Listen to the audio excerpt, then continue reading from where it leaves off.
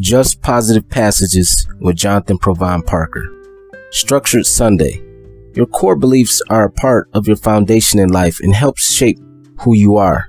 Unfortunately, 95% of your core belief system has been formed by age 5. To reshape your structure positively, you have to challenge your assumptions, emotions, and experiences. Yes, there were some events that happened in your childhood that were good and not so good.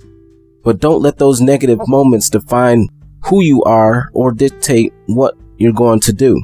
Reaffirm yourself through positive self-talk, reevaluate your perspective, seek counseling if need be, and have a support team. With the proper structure in place, better decisions will be made, aiding you to a more beneficial lifestyle.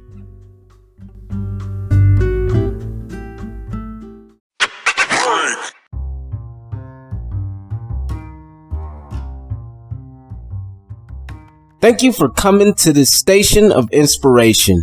Feel free to share this message with someone to help me inspire the world one person at a time. Also, become a supporting listener to help me provide future episodes along with promoting my messages.